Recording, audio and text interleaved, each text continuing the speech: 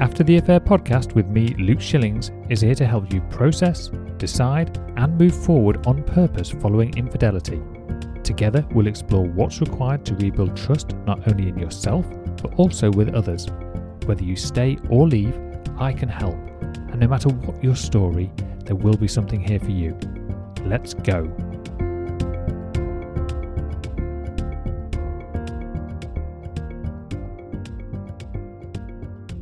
Hello everybody and welcome to episode number 75. I'm your host Luke Shillings.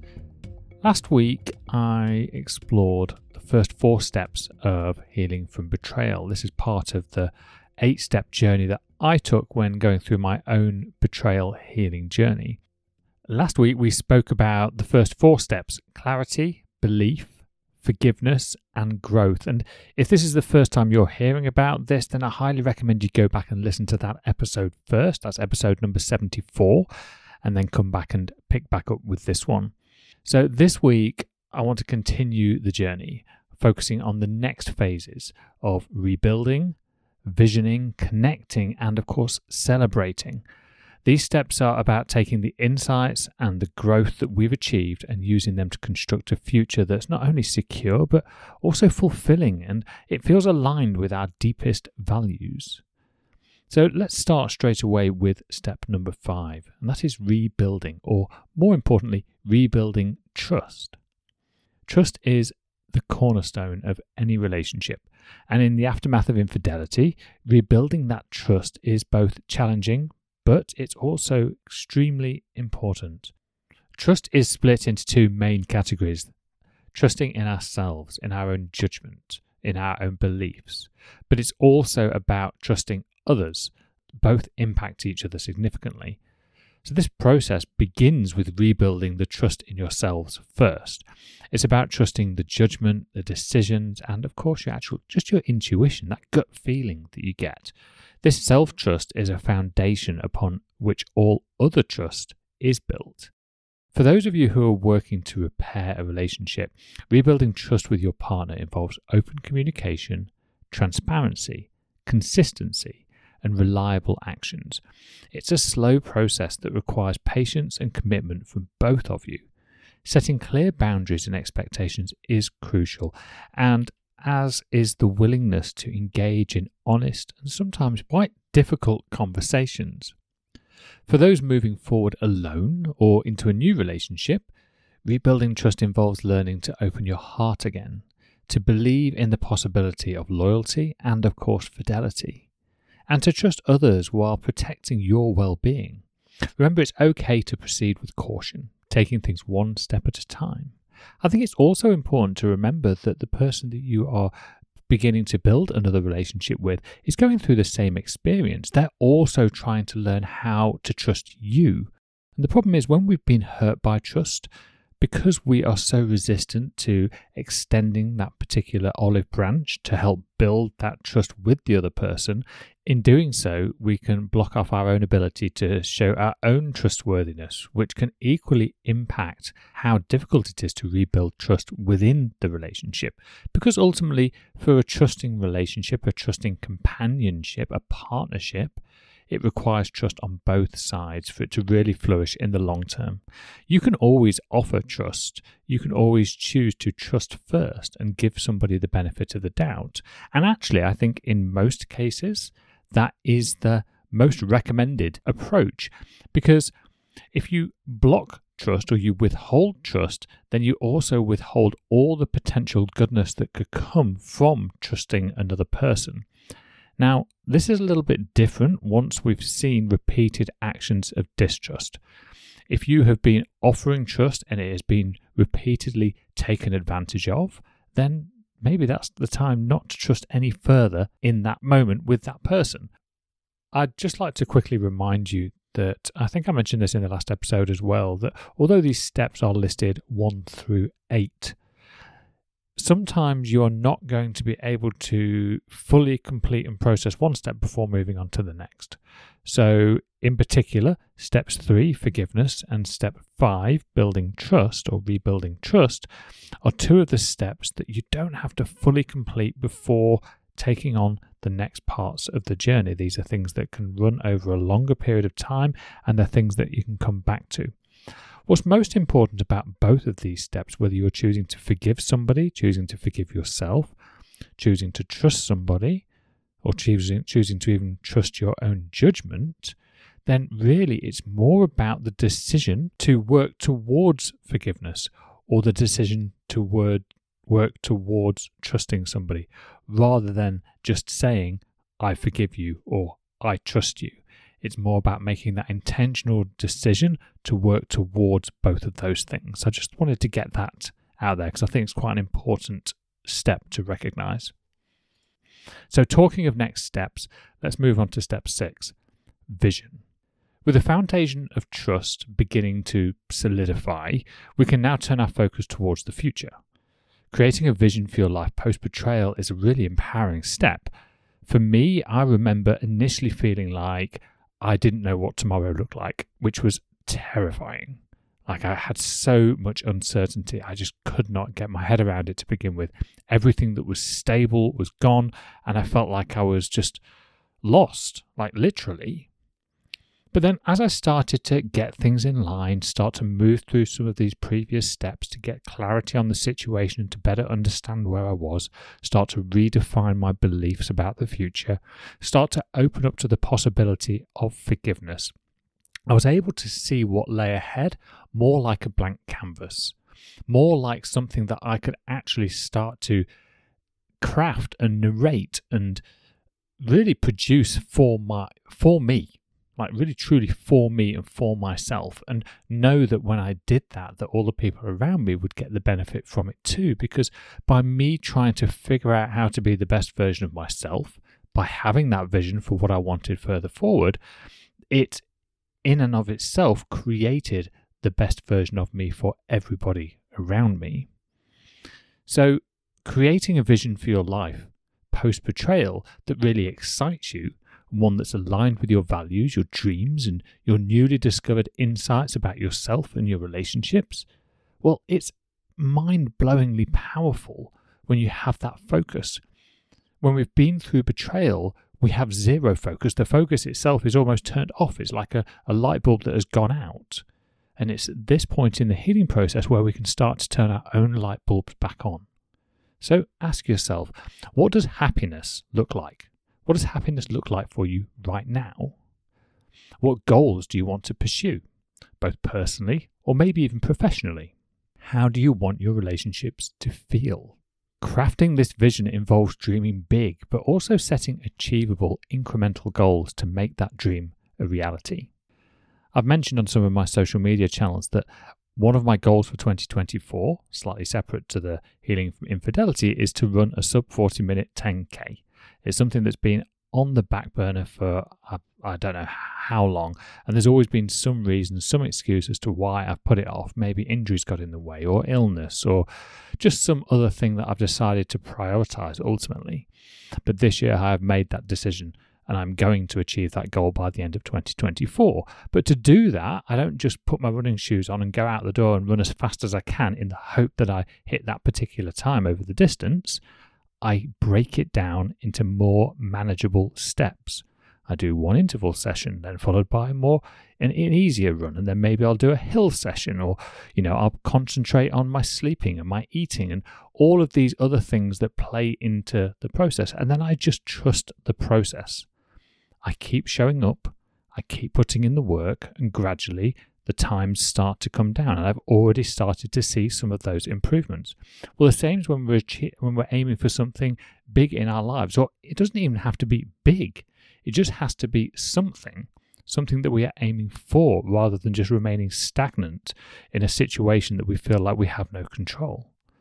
I encourage you to write down your vision or discuss it with your friends. Make it as detailed as possible. Maybe even create a vision board, a visual representation of the things that you want in your life moving forward. Maybe you could have one for a short term, for a medium term, or for a long term. There are no rules. It's about what feels right for you.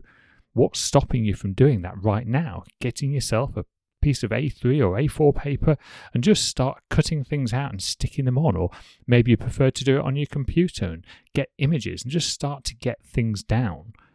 something that gives you something to look forward to and to focus on. And then you start to break down those steps to really identify those steps that you need to take to move forward towards this future. And remember, every journey begins with a single step.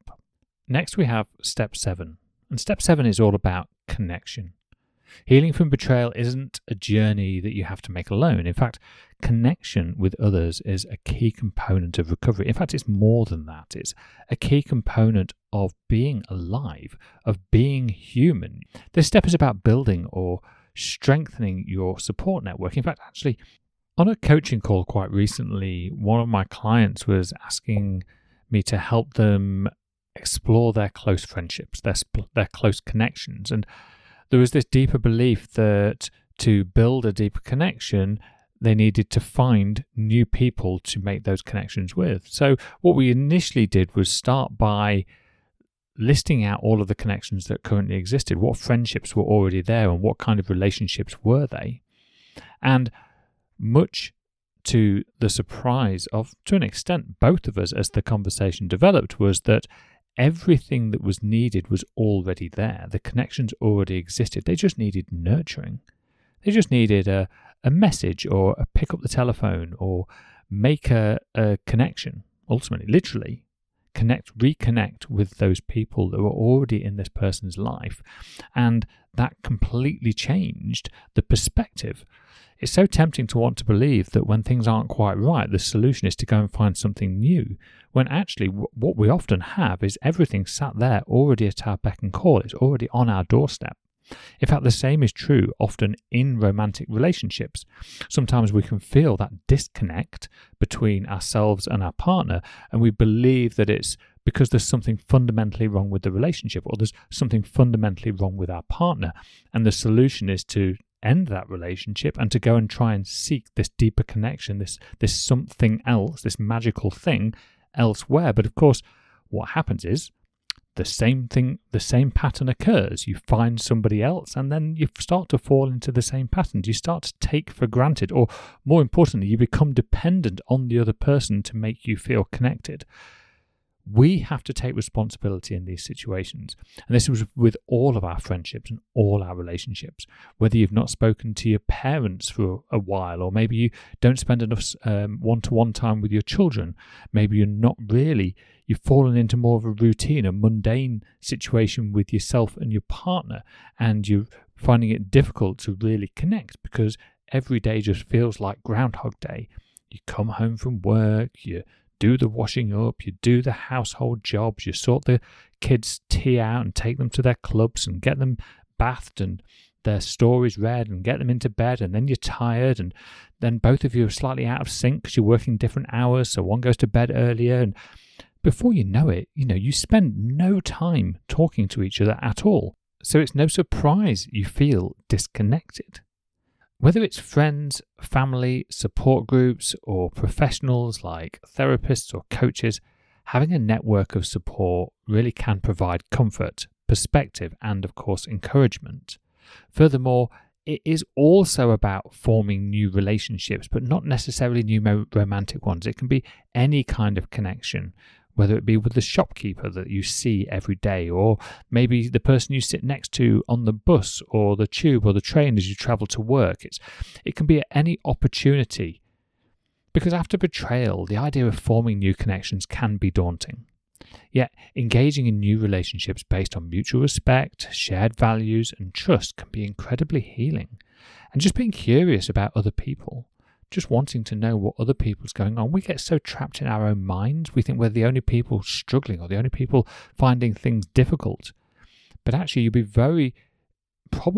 most people would be very surprised to learn that most other people are experiencing many of the same challenges. They might not be exactly the same as yours, but this identity of struggling with life, finding things tough, maybe having a little bit of low self-worth, being betrayed in some manner, there's the likelihood that you've got something that is both relatable to somebody else's experience, which will help them in theirs, but equally help you in yours.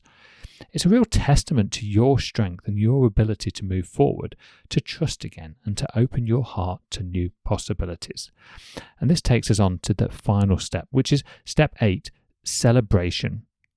This is probably the bit I found the hardest. I know it sounds daft. Celebrating myself is something that doesn't come easy to me. I'm very good at criticizing myself. I can do that all day long.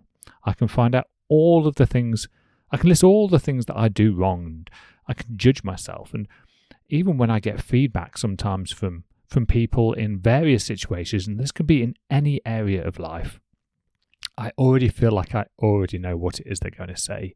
Or even if they make some assessment, I'm not surprised because I've already beaten myself up about it.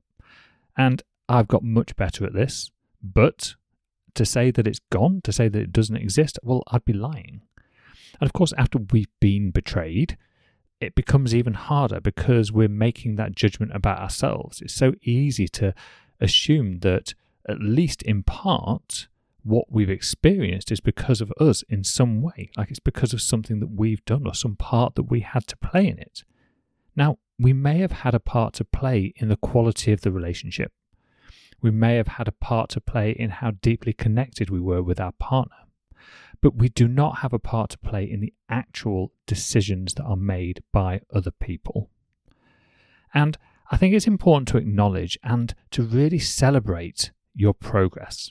You know, even if we're talking about this step, we're on step 8 out of these 8 steps, that I've listed. If you have made it to here and you're working on this section, then you already have 7 things to celebrate. Even if you just round that all into one big group and say that you have one major thing to celebrate, you are well on your healing journey from betrayal. That in itself is something to celebrate, because celebration is an often overlooked, but it's a really crucial step. It's about recognizing the milestones that you've reached, the obstacles you've overcome, and the growth that you've achieved. It's one of the reasons that I help all of my coaching clients actively look back at how far they've come, because it's so easy to not notice. We tend to make small changes very gradually over a long period of time.